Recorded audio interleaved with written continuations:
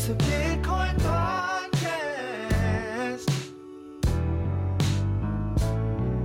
The only one that's making your money is you. Listen to the Bitcoin podcast.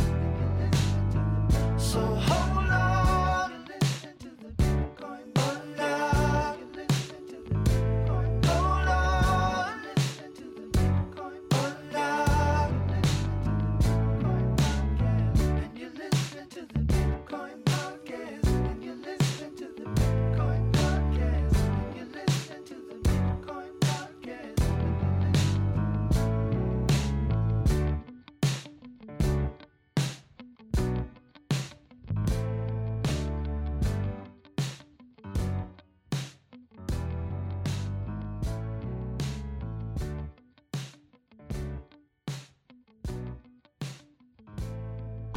What are you doing out in the snow?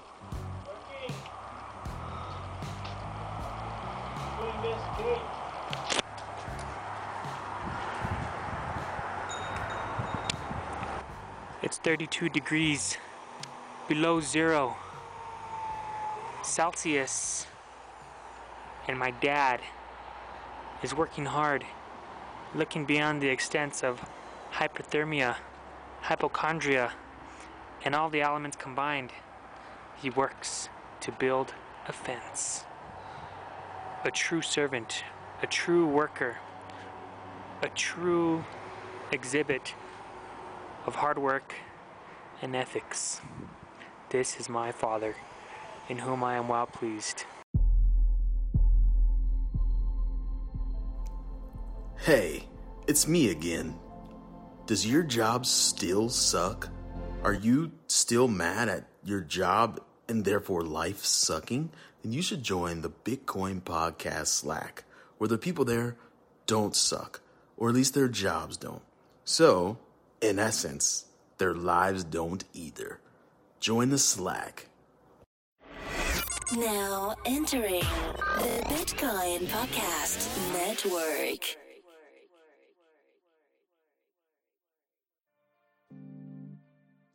Yeah. Welcome to the Bitcoin Podcast. We in outshine. Bitcoins, we got 'em. Acquire, never sell. But catch us rolling deep like Adele. Bitcoin, blockchains, cryptocurrencies. Three guys faded talking Bitcoin, no fee. Best of free Bitcoin podcast, insane. And adoption is still the only thing that matters, man.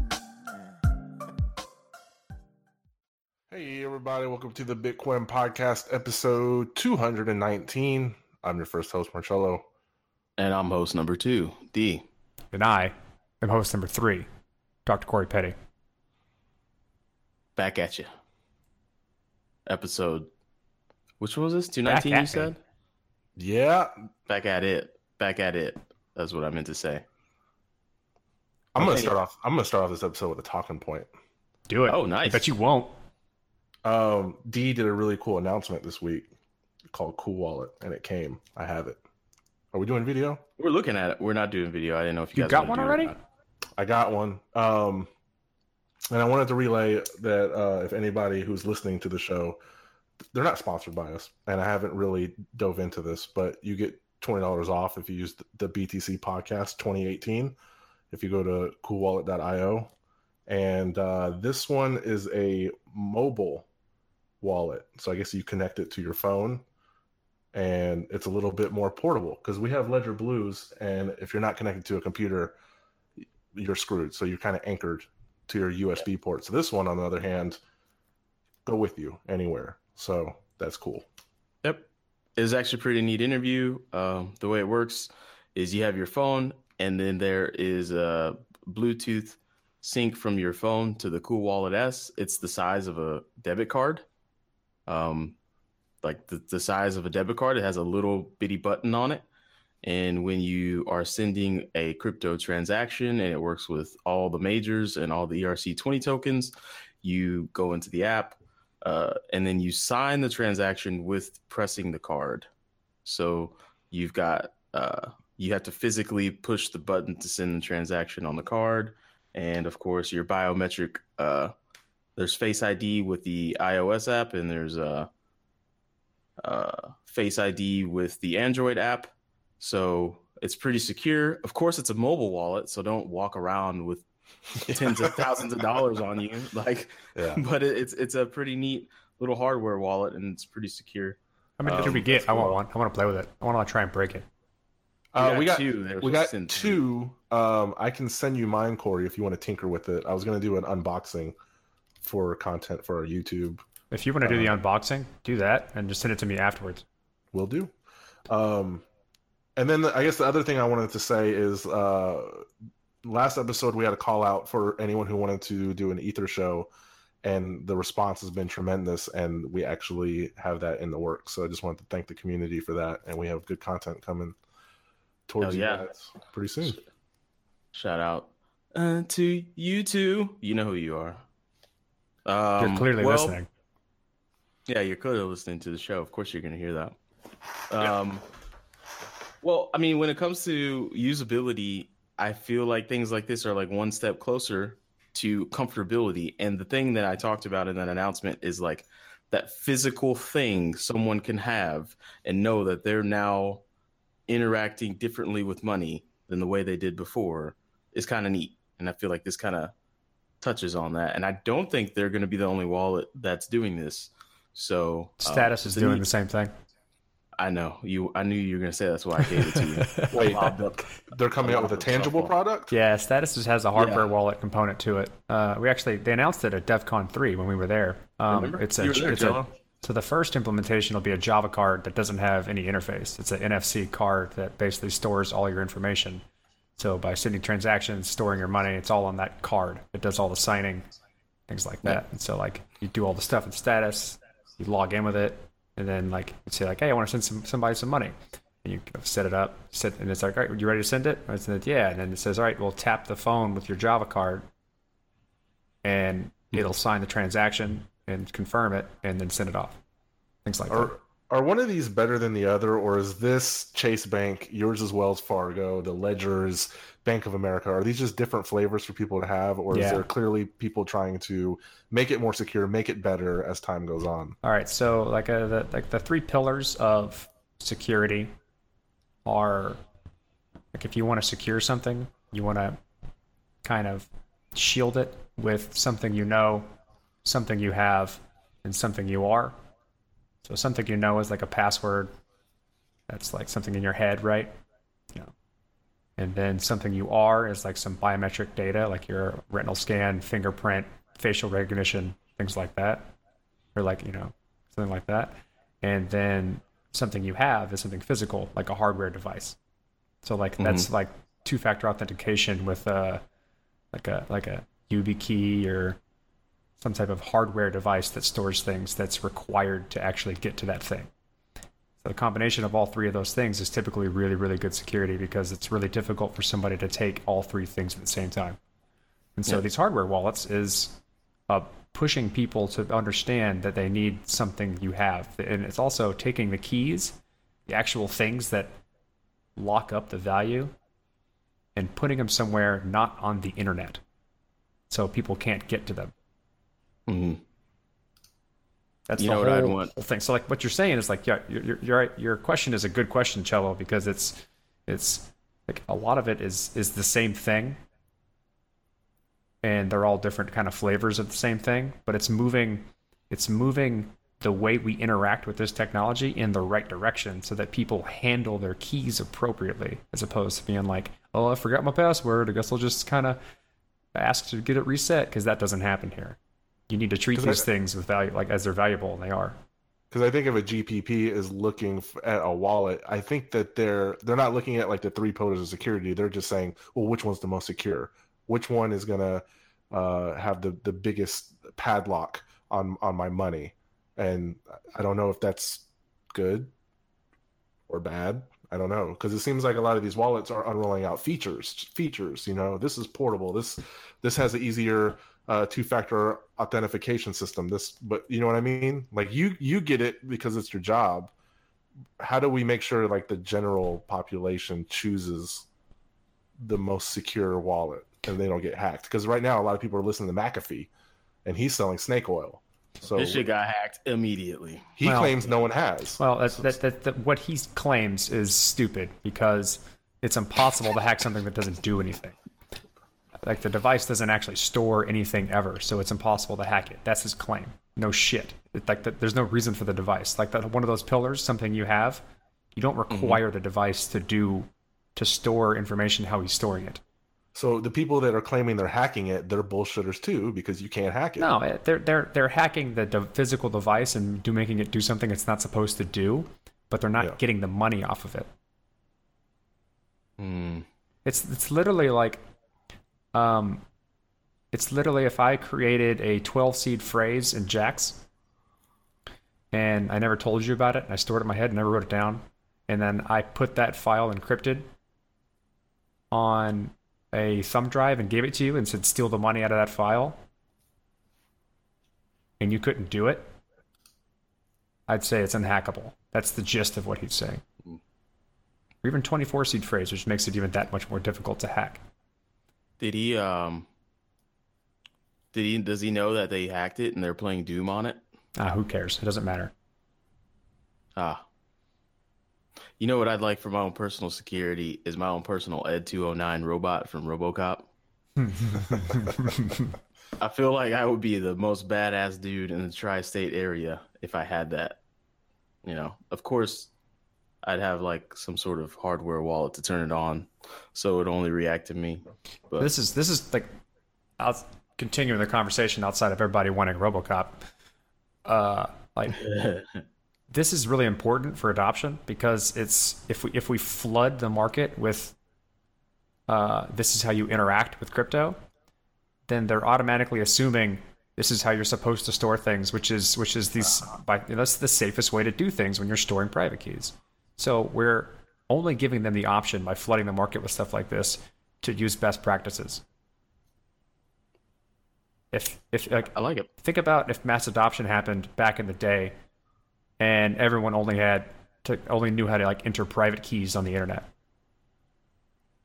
Think about like how much more money would be stolen than it is now.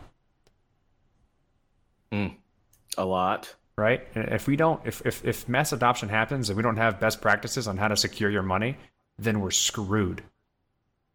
Yeah, because I was just thinking like when you were 16 years old and your parents opened up a checking account for you, there was no conversation about what bank you should do it at. It was just like, hey, go to this bank down the street, get a checking account, put $10 in there, get a savings account. And I don't want people to treat this the same way. Like, hey, just get a wallet, do this, do that. I want people to know why they're doing, what's influencing their choices. Well, this touches on something that came from one of the interviews we had recently. What Corey was talking about is that crypto innately it forces you to think about money differently. You don't have a choice. Like you can't get into crypto and think like, oh, these are just my dollars. This is just my status token.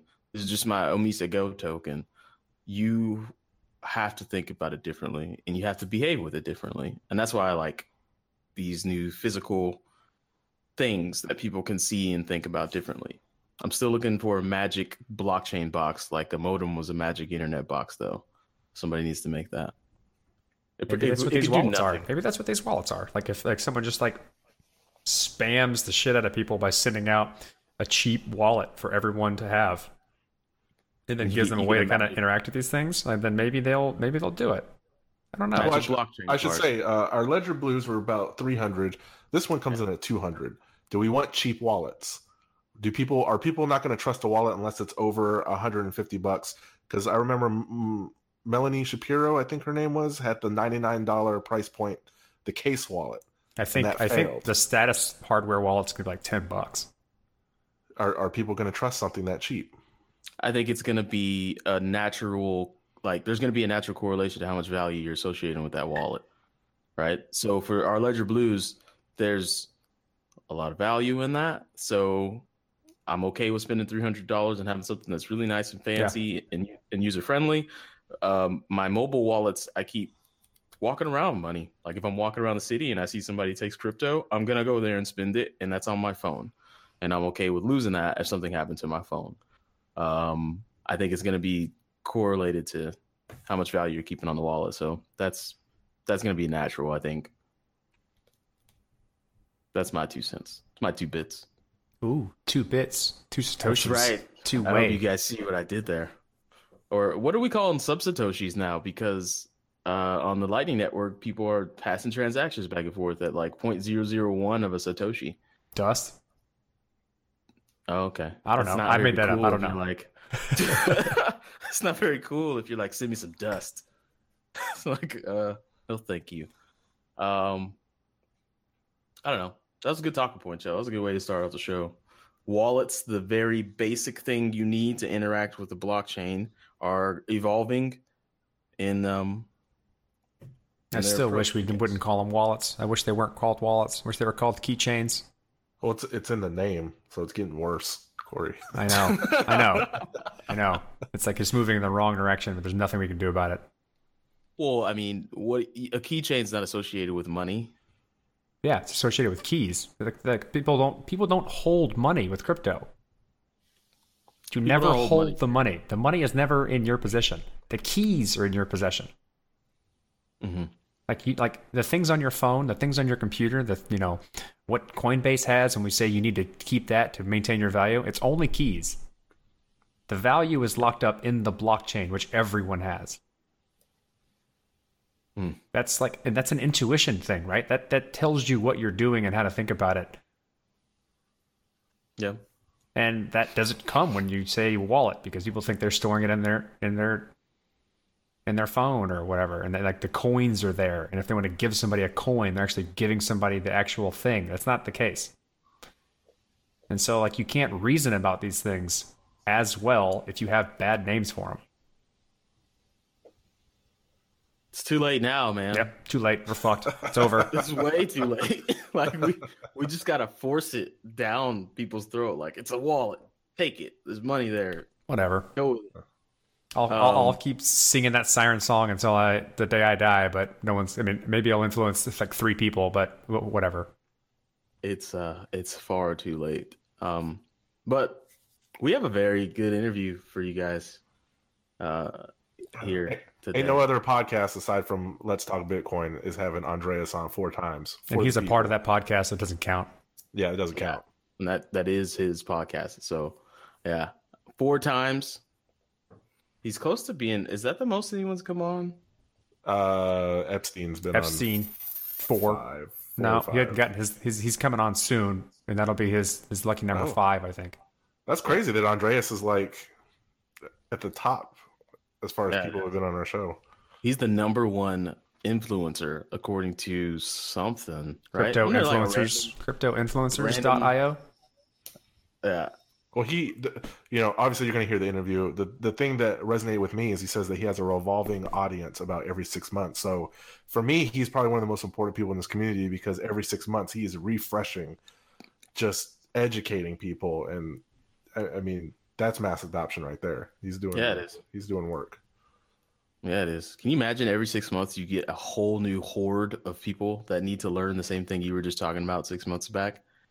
I guess it's kind of like you get classes, right? If you teach the same class every year, it's like, here's a whole new horde of people that don't know what I'm saying. Time to repeat myself over and over and over again. Yeah. It's almost like, you go to like a Red Hot Chili Peppers concert and you're like, play the hits. And they're like, we want to play our new stuff. And they're like, no, play your old stuff. Play that song I know. Play that song I know. But we are creative juices. Nobody cares. No one cares. We just want the stuff we want. All right, anyways. Andreas Antonopoulos, he needs no introduction. If he does, then you're probably part of the horde we were just talking about. So here it is. Hey, we're joined by Andreas Antonopoulos, author, lecturer, all-around crypto guru. Whether you live in places like Poland or Denver, Colorado, he doesn't discriminate. He's going to come to a city near you and spread knowledge everywhere. and of course, author of Mastering Ethereum, which has a Q3 2018 upcoming release. So be on the lookout for that. And Andreas, you've been nice enough to stop by 4 times. If you come on one more time, you get your members only jacket. Oh, fantastic! Looking forward to that. Well, let's just jump in.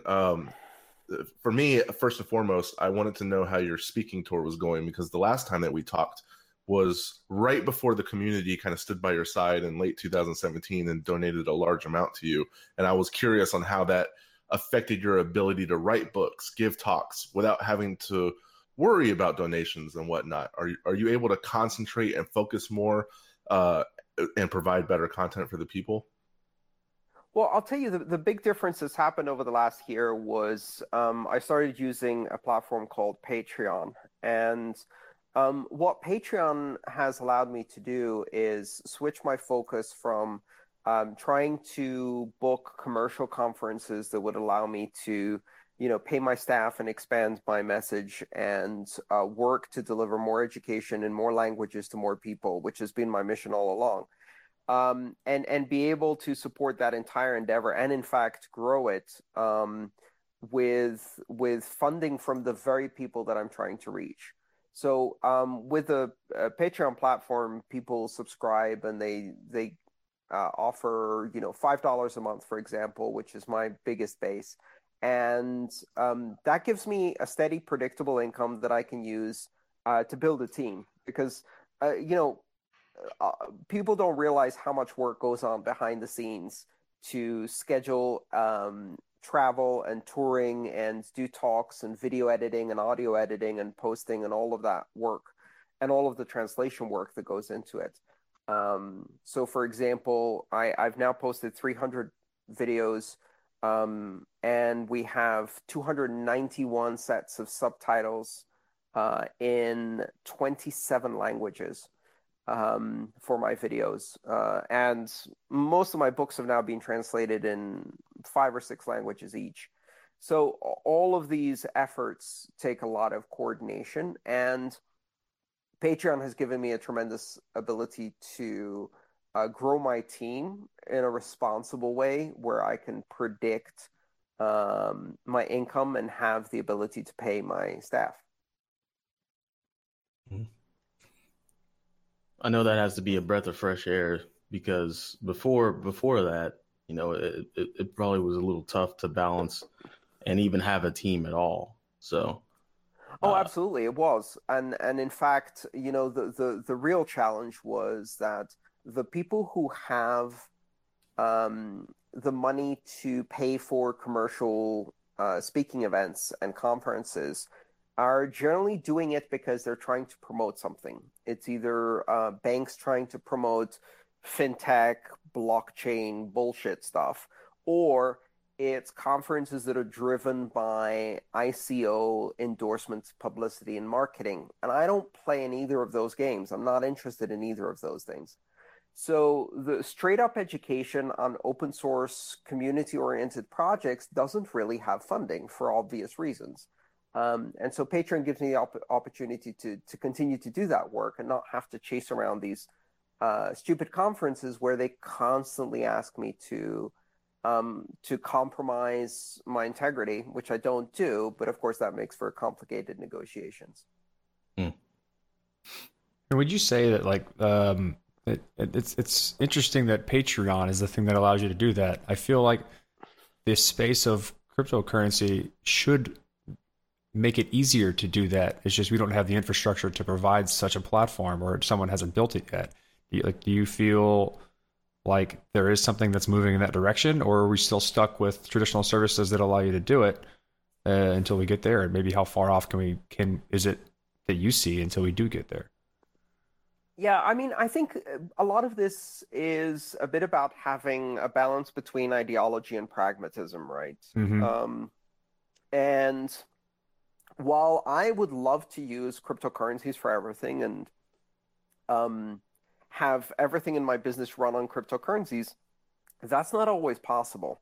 And part of the reason for that is because my audience is 95% people who are brand new to the space, who've been involved in cryptocurrencies for 6 months or less. And that's always been the case. Because the space is growing so fast, I'm always dealing with the influx of new people. I like to think of myself a bit as the crypto version of a Walmart greeter, right? So I'm standing in the front door and saying, "Oh, welcome. Let me explain how this place works." And as a result, most of the people who walk into, my content have never really understood this stuff and probably don't have cryptocurrency. So that's one challenge. The other challenge is, there's a lot of things that are just easier to do with fiat. And one of those things is recurring payments, right? So crypto is a push technology where in order to have a payment, you have to push it. Whereas most fiat payment systems are pull. You can have a recurring mandate that pulls from your credit card. The truth is that when people make a donation, it's usually a one-off thing. And it tends to correlate very closely to the price, which means that when the price is really high, that's when people are willing to fund different activities. But when the price drops, then they are very reluctant to spend their crypto. In general, they're reluctant anyway, but even more so. But turns out when the price is low is when I'm doing my best work, because I don't have all of the distraction of FOMO, right? And greed and to the moon and Lambos and all of that shit. So it's in the quiet times in between you take the people who came in because of all of the exuberance, and you try to explain why the technology and the principles are important so that they stay for different reasons. They come for the moon and the Lambos. They stay because they understand economic inclusion and the other 6 billion and the power of decentralized control over money and how to control their own keys. So, in a way, crypto isn't ideal for me to have something steady and predictable. And the other thing is, honestly, I'm an entrepreneur, right? I'm a risk taker. I'm willing to go without income for several months and speculate on the future and be willing to put some risk into it. But I can't expect my staff to be the same. They're not entrepreneurs.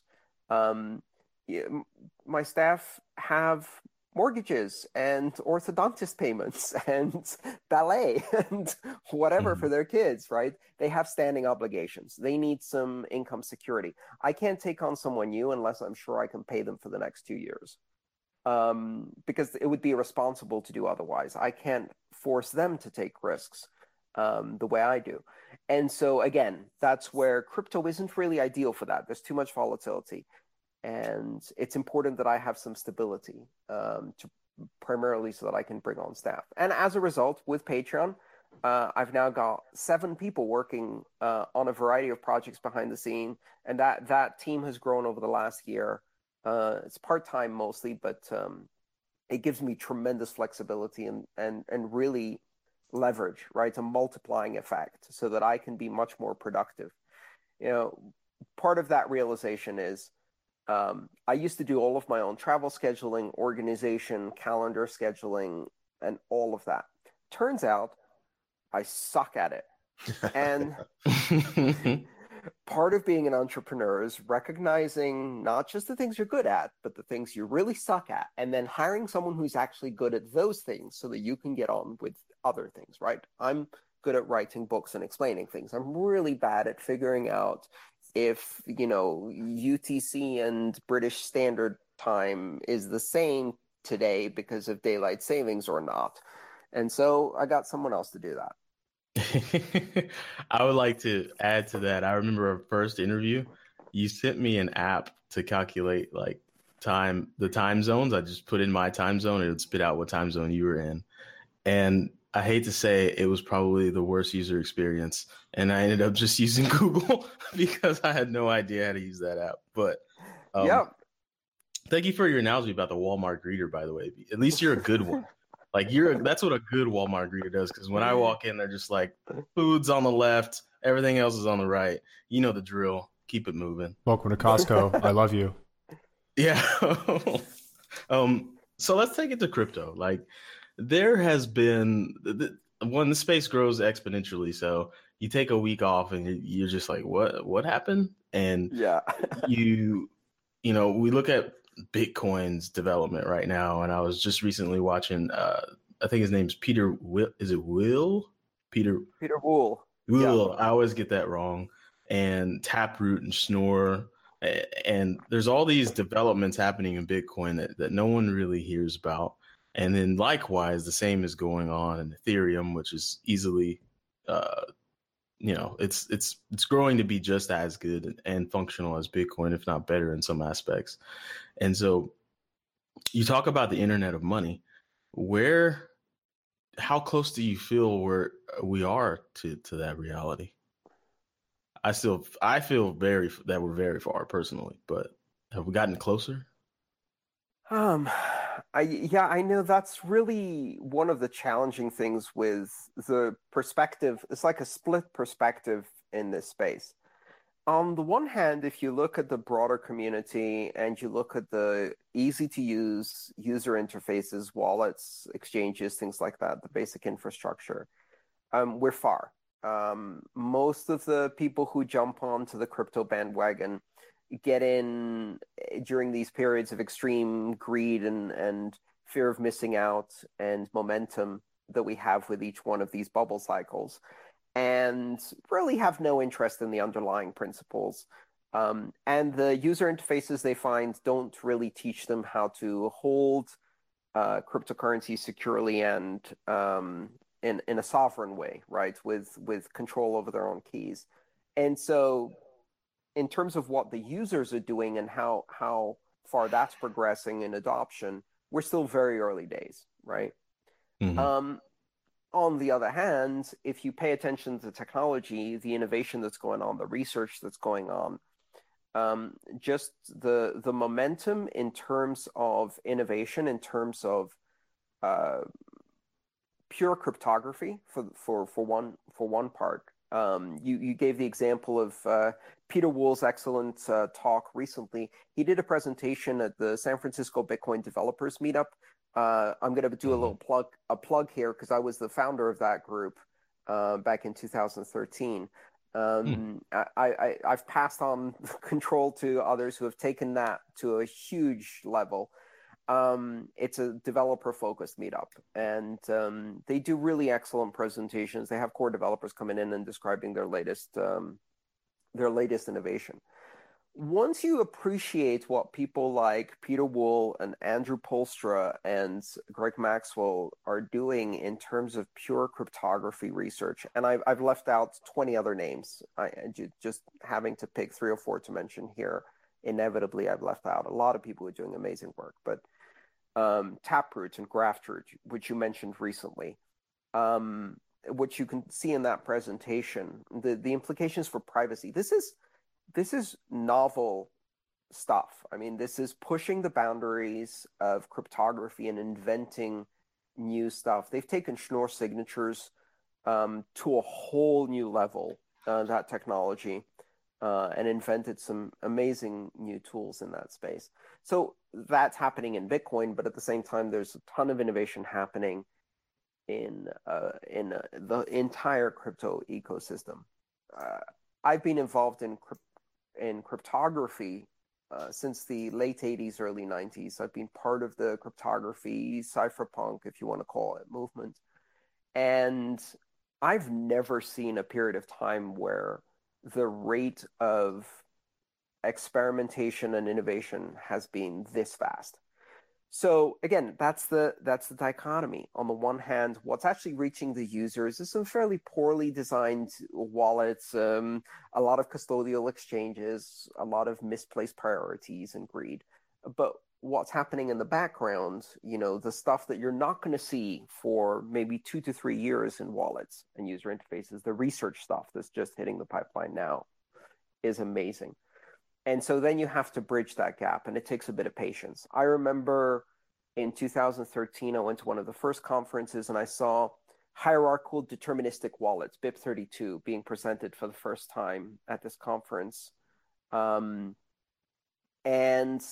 by Thomas V of Electrum, I believe, was doing that. And my mind was blown. And then I had to sit back and wait impatiently for at least 3 years before we saw mainstream HD wallets. And now it's 5 years later, and we're finally at the point where you have pretty much every wallet you see out there is a multi-currency, hierarchical, deterministic, flexible wallet with a BIP39 seed. That technology. So it took 5 years for that to really reach users. I'd say it's such there's a game of patience. Go ahead, Corey. Go yeah. ahead. I mean, it's kind of the I want to add on to that. It is a game of patience, but there seems to be multiple routes in which people should be focusing on, and I'm not sure which one is more important. I mean, if the end goal is adoption, I mean, there's two things. You need usability that doesn't compromise on security and self-sovereignty, but you also need scalability, which allows more and more people to access the same technology without compromising usability. And I understand that a lot of the implementations that are or like improvements in across the board crypto are working on usability and privacy with kind of a second consequence of scalability in a lot of ways. But like, do you think there's a lack of push for scalability, or like what is it even worth looking at usability if we can't scale to a much larger adoption rate?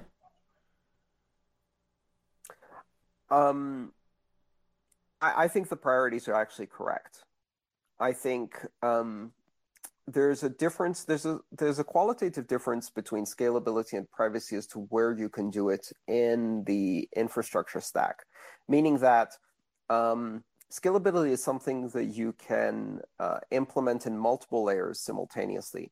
But privacy is something that really is only effective if you do it at the lowest layer possible, and you do it on by default, always on, and in such a way that people who elect to use privacy features do not stand out of the crowd from everybody else. So I think for that reason, it's very important to have privacy baked in, always on, at the base layer. And then you can always build scalability in that layer and layers above it in stages. If, however, you don't build privacy in the base layer, it's very, very difficult to retrofit. And we've seen that with the internet. I think one of the biggest lessons from the development of internetworking protocols like TCP/IP was that there wasn't enough privacy built into the base layer. And it's been extremely difficult to overcome that problem in higher layers. So you can do bolt-on networks like we've seen with Tor, but you don't get the inherent privacy. And that's turned the internet into a very problematic network from the perspective of surveillance. And that has a ripple effect, which ends up causing problems 20 years down the road, right? And you can't easily fix that. Whereas scaling is an ongoing battle, and you can address it at several different layers simultaneously. So I think, in fact, the priorities are correct. We see these periods where there's a massive influx of new people, and that's when the scaling problems become very, very obvious during the FOMO moments. But you don't optimize for those moments. You don't optimize for peak, because you'll never be able to create a network that can scale gracefully at a moment when you have a sudden increase in capacity or in demand, that's exponential, right?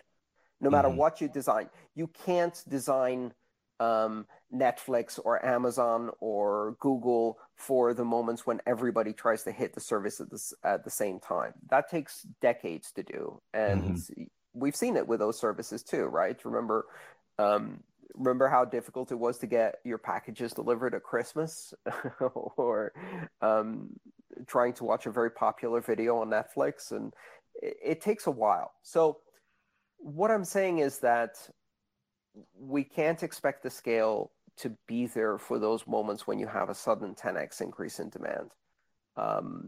And as we've seen, as soon as that goes away, we're doing fine. The network is quite capable of handling today's transaction volume. And so I think those priorities of development are actually correct. What about like mass adoption on a surface level, because there's something that the guys and I debate on, and that's the subject of, I guess, the intersection of mass adoption and when exactly crypto is going to be successful, and whether people should be aware that they're using it or not. A lot of people in our Slack and people I talk to believe that our society could one day have blockchain-like networks that run a lot of our current infrastructure, but it would likely be running in the background. And you gave an example in this instance of like Linux. It's been used in virtually every single device, such as lawnmowers, but nobody knows that Linux is in a lawnmower, and thus nobody cares, and thus the philosophies perished. So if Bitcoin hits mass adoption just like Linux, people will forget what it stands for. So, I mean, if we're measuring Bitcoin's success, would it be when everyone knows why they're using Bitcoin for? Would that be the correct line of thinking? Well, I would say that from one perspective, looking at that analogy again, people don't know that they're running Linux in their lawnmower. People don't know that they're running it in their thermostat, and they don't understand the principles of open source. But does that mean that it has failed in that respect? Quite the opposite, I would say. One of the reasons people are running this stuff in their lawnmower and their thermostat is because it's so well supported on such a broad range of devices, and that's a direct outcome of the open source methodology and philosophy. And whether the people using the thermostat know it or not, the developers who decide what projects to work on certainly know the difference between an open source, open protocol, open stack thermostat and a closed one, and will tinker and play and innovate and do permissionless innovation at the edge on those devices that are open. So in the end, openness is one. The open systems have proliferated tremendously, and the open source software culture has proliferated tremendously in the last 2 decades. Whether people know it or not. I like to maybe rephrase what you're saying in terms of like they now have the option to do these things, whereas beforehand they never did. And that's the important part, is the ability to choose what you'd like to do as opposed to be relegated into a specific tool. Yeah, absolutely. And how does that really emerge at a higher level for the person using that? The thermostat works better. And the reason the thermostat works better is because the drivers that control the firmware in that thermostat are better developed and have fewer bugs because they're developed in an open source fashion. And so that software is more reliable than the proprietary software developed as a side business by a single thermostat manufacturer who's like focused on a single chipset, right? And we've seen this with wireless routers, we've seen it with any lawnmowers and all of this other stuff. So in the end, the consumer still gets the result of the principle. They just don't understand how that magically ends up in a better product. I have, when it comes... Go ahead. When it comes to adoption of cryptocurrency mainstream and what success means, I did a talk about that recently, which you referred to with the Linux analogy. But to me, success in a cryptocurrency is that we still have available a cryptocurrency that can be used by almost anyone, that maintains the fundamental principles, that is decentralized, that is censorship resistant, that is borderless. And as long as that exists, I don't care if the rest of the mainstream choose to use predominantly that, or they choose to use Facebook coin because that's more convenience to them. We're going to have all of the above. We're going to have a world in which we have thousands of cryptocurrencies and people can choose to use what they want. And then it's up to the market to decide what actually serves the needs of people better.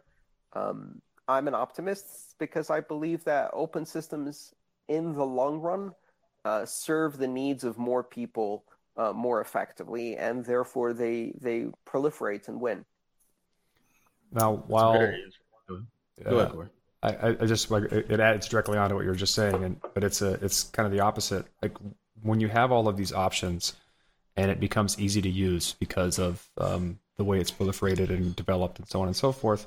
There's the other side to the sword, and that is security vulnerabilities being implemented in things that proliferate that no one understands. Like And this is both in the traditional infrastructure as well as the blockchain infrastructure. Like with traditionally, when everything runs Linux, those who naively run Linux and the things like their thermostat have vulnerabilities of how people can get into their home networks through their thermostat. And with the blockchain infrastructure, you have like the ERC20 standard making it easy to run tokens and create ICOs, and then those running rampant as scams, and people don't realize what's good and what's not. Like, and with every new thing comes more and more security vulnerabilities, especially when the end user is so far removed from how it works. How do we, and this is becoming worse and worse with IoT and so on and so forth. So how do we control that? Or is this not something we have to, like, it's certainly something we have to worry about, but how do we educate people about this type of stuff? Well, I would argue that software that is developed collaboratively and with more participants from more diverse environments ends up being better. So if the same firmware driver that's used in your thermostat, your lawnmower, your fridge is also used for military microcontroller applications and financial services applications, then you get all of these developers from all of these different backgrounds working on that one piece of code, and they improve it and reduce the number of vulnerabilities it has.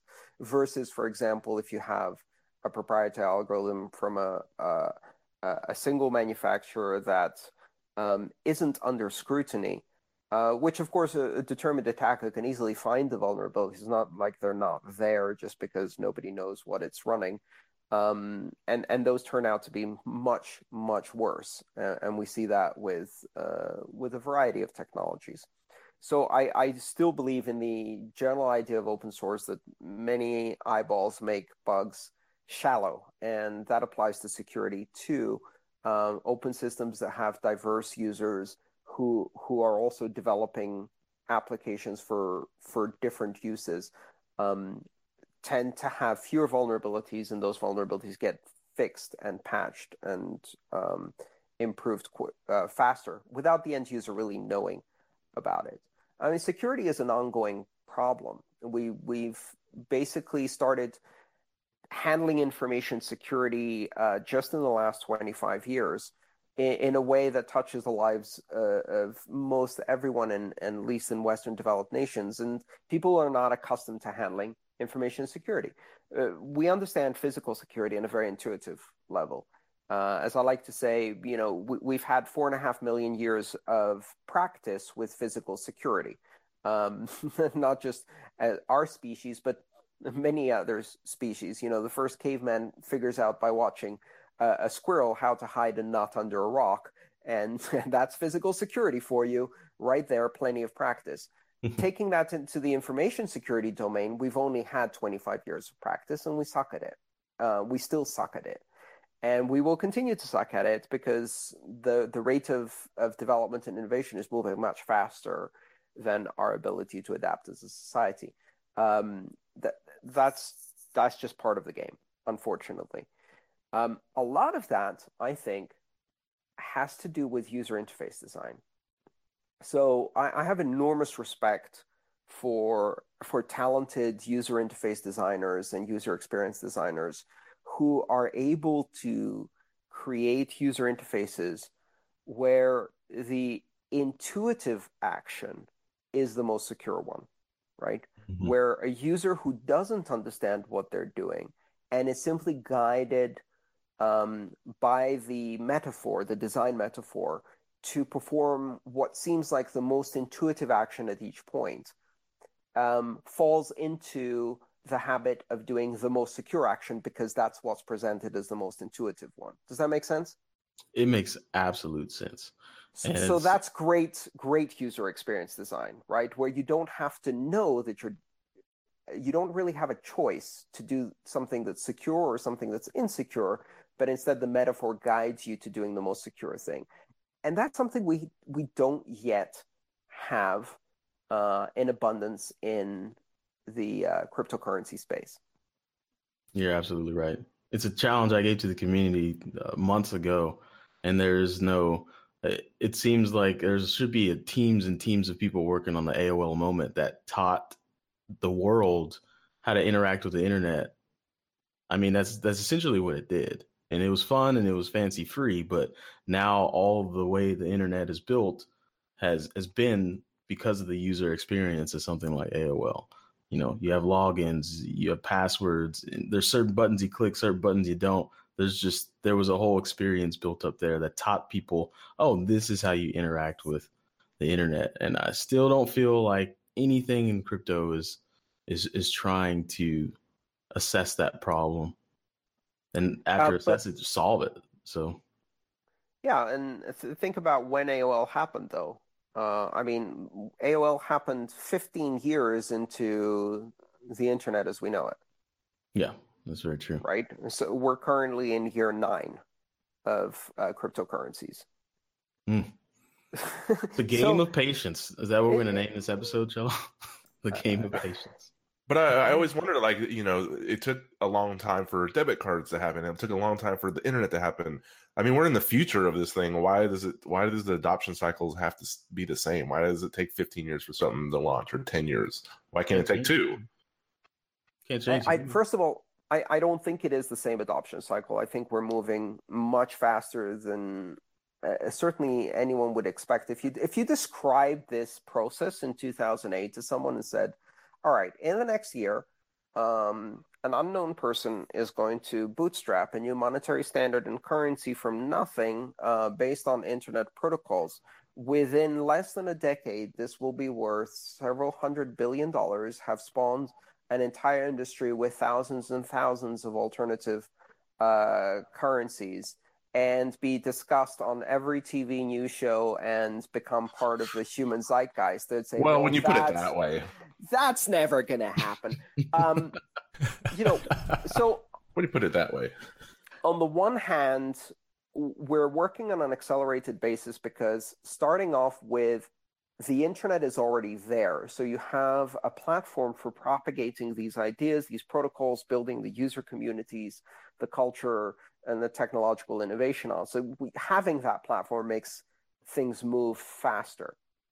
But you've got to balance that against this other really non-intuitive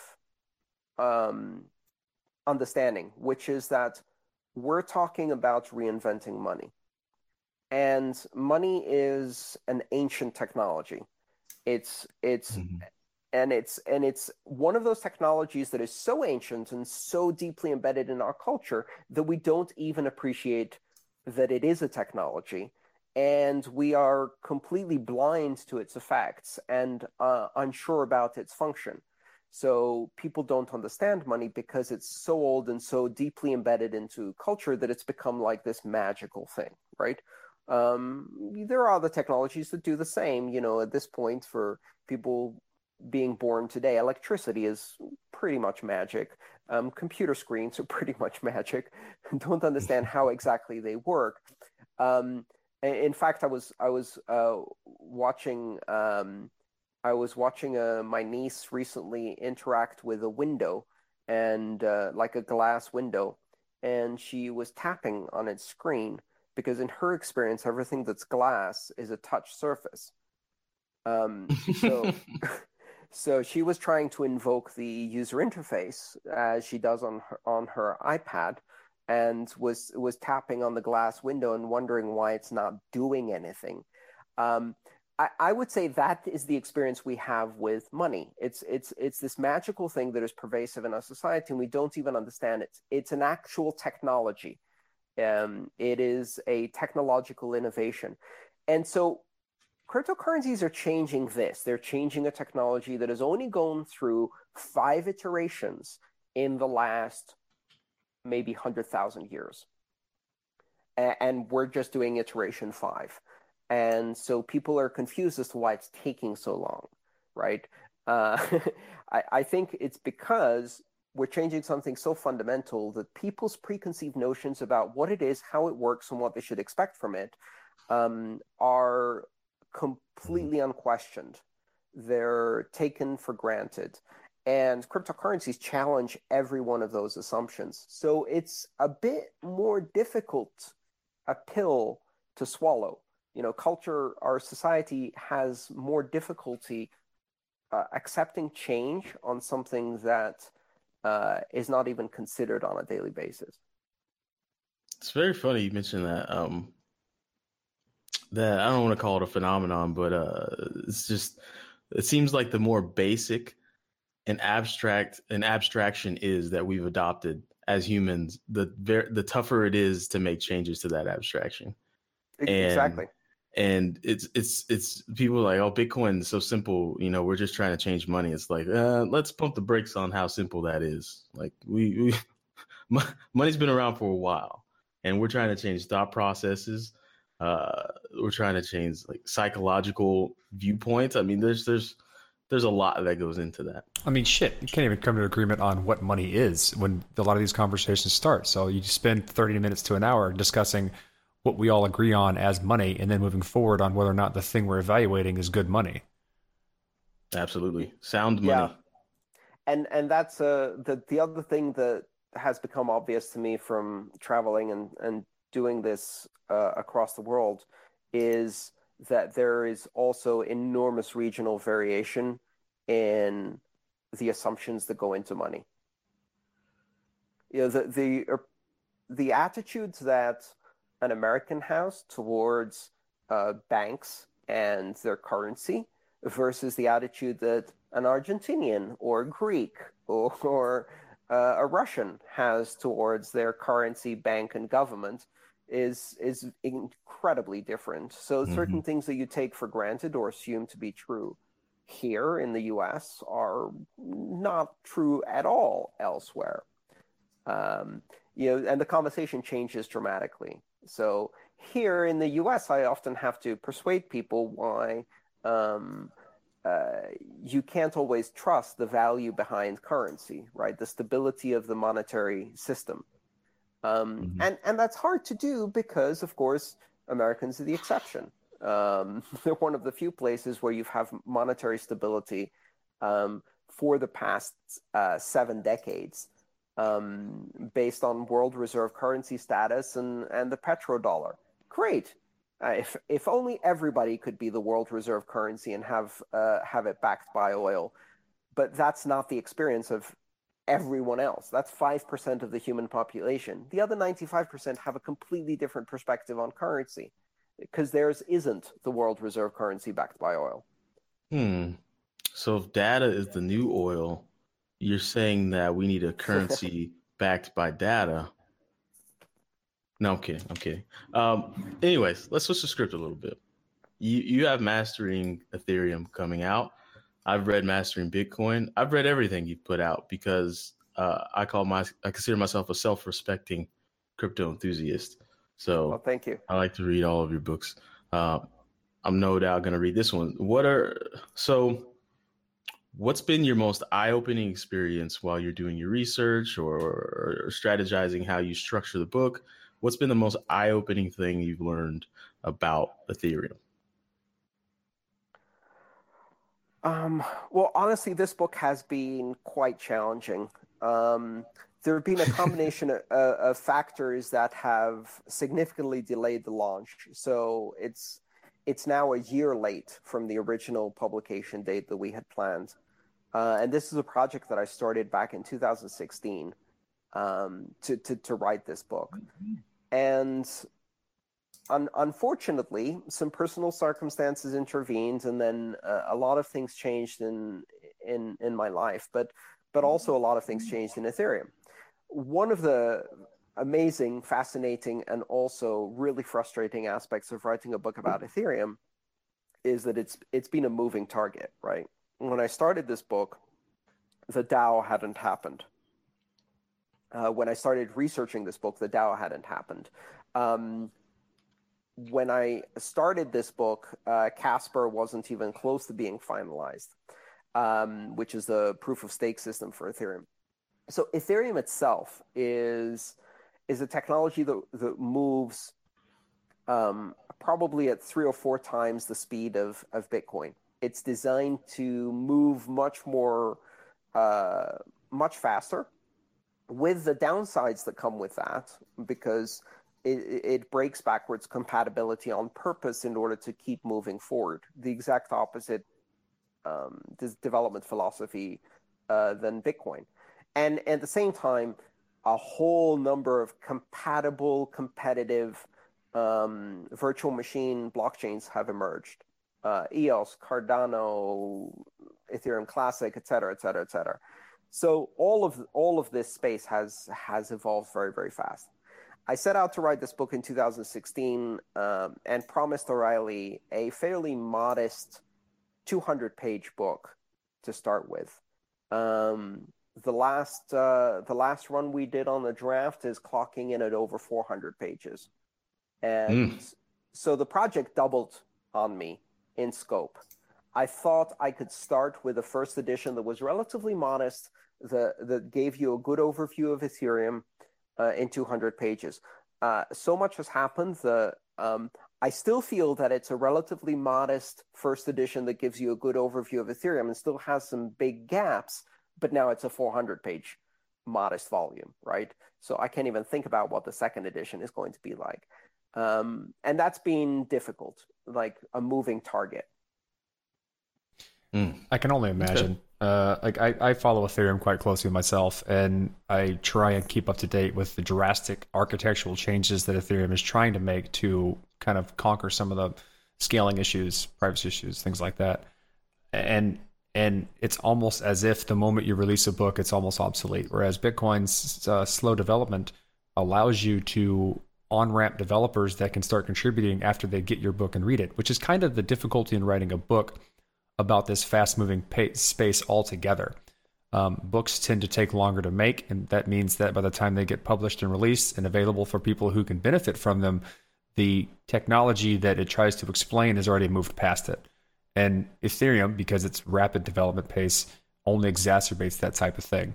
Do you have anything going on with the book that allows you to update it, maybe piecemeal, change things? I mean, I know that the GitHub is always available for people to read, and which will probably be updated as time goes on. But like, how do you deal with that? Well, the good news is that publishing nowadays is much more on demand than it used to be. So issuing a new edition of the book can be done in as little as three months from the moment I finalize the content. So I'll probably be issuing a second edition of Mastering Ethereum a year after the first edition publishes, in order to catch up with new topics. But I mean, I have the same problem with Mastering Bitcoin. I just published the second edition a year ago. That was in July of 2017. And it included newer technologies like segregated witness, SIG hash types, Lightning Network, payment channels, things like that. And now I'm looking at, I need to do another edition for Mastering Bitcoin, which will include things like Merkleized abstract syntax trees or Merkle scripts, Schnorr signatures, Taproot, Graph-Root, new SIG hash types, new Lightning Network protocols, L2, et cetera, et cetera. So that's moving pretty fast too. I've kind of resigned myself to the fact that I'm going to be publishing a book every 8 months to a year for the foreseeable future. Because writing a new edition in these books is almost the same amount of effort as a new book from scratch. And I'm also resigned to the fact that the book is going to be partially wrong and partially obsolete when it publishes, but that's okay, because my main focus in these books is always to teach the underlying principles and fundamentals rather than the particulars of implementation, so that even if the particulars have changed, the fundamental ideas still apply. And if you understand how those work, you can incorporate the changes as they happen. So we'll see how it goes. I hope to stay, if not one step ahead, at least less than 4 steps behind. I've always found that like a personal philosophy of mine is the best way to learn something is to teach it. Have you found that to be true as you start to write this book and figure out how to best explain it to people in an approachable way that grasps those core concepts? Oh, absolutely. I mean, there's no secret here that this was the intention of the book. I mean, this was the intention behind Mastering Bitcoin when I started that in 2014. The intention of writing Mastering Bitcoin was so that I could learn Bitcoin. like really, really, really learn it to a level of detail and depth and understanding that I didn't have before.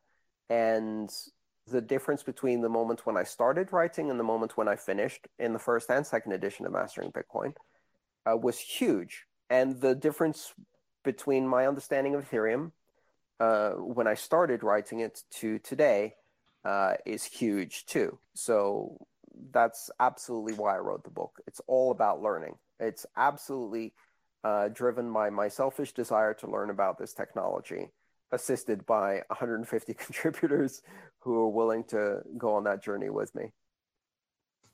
Well, I think that's a beautiful point to wrap up.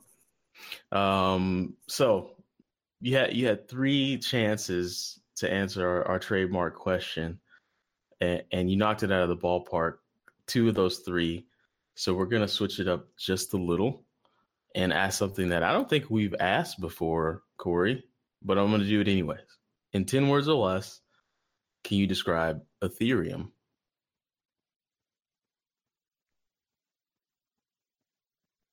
Yes, sure.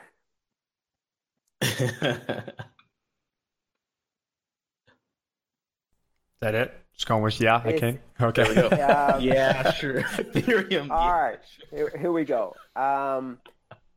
Ethereum is a decentralized platform for trusted execution of consensus programs. Centralized platform. I think you nailed it. On 10. How many words was that? That was 9. I got 9. Corey, how many did you get? There we go. Are we counting Ethereum? I think I got 10. I don't know. We'll see. It's either way, it's on point. That's and we have asked that before. We have? Yeah, we've asked it to other Ethereum centric topics that we have on the show. I thought we usually ask like, what is blockchain? No, we've changed it up. I think we had Evan on the show. We asked him Ethereum. Okay. Psych. I'm sorry. Somebody's done it before. It's the first time we asked you that. Last time we asked you to explain blockchain in 10 words or less, and you said it's a bullshit term that people use to hype things they don't understand or something like that. I remember that. Yep. Well, Andreas, thank you very much for swinging by again the 4th time. We've only had one other guest do that. If you come back again, you get the membership jacket. Well, I mean, yes, I have the card with the 4 hole punches. Oh yeah, the 5th time. Next one's a big one. Yeah, the big hole punch. Yeah, thank you again, and good luck with mastering Ethereum. Like I said, all of your books are on my bookshelf and in my Kindle. That's how much I appreciate your writing. I was like, I gotta have it on the go with me just in case, and it's here in physical form. So, yeah, thank you.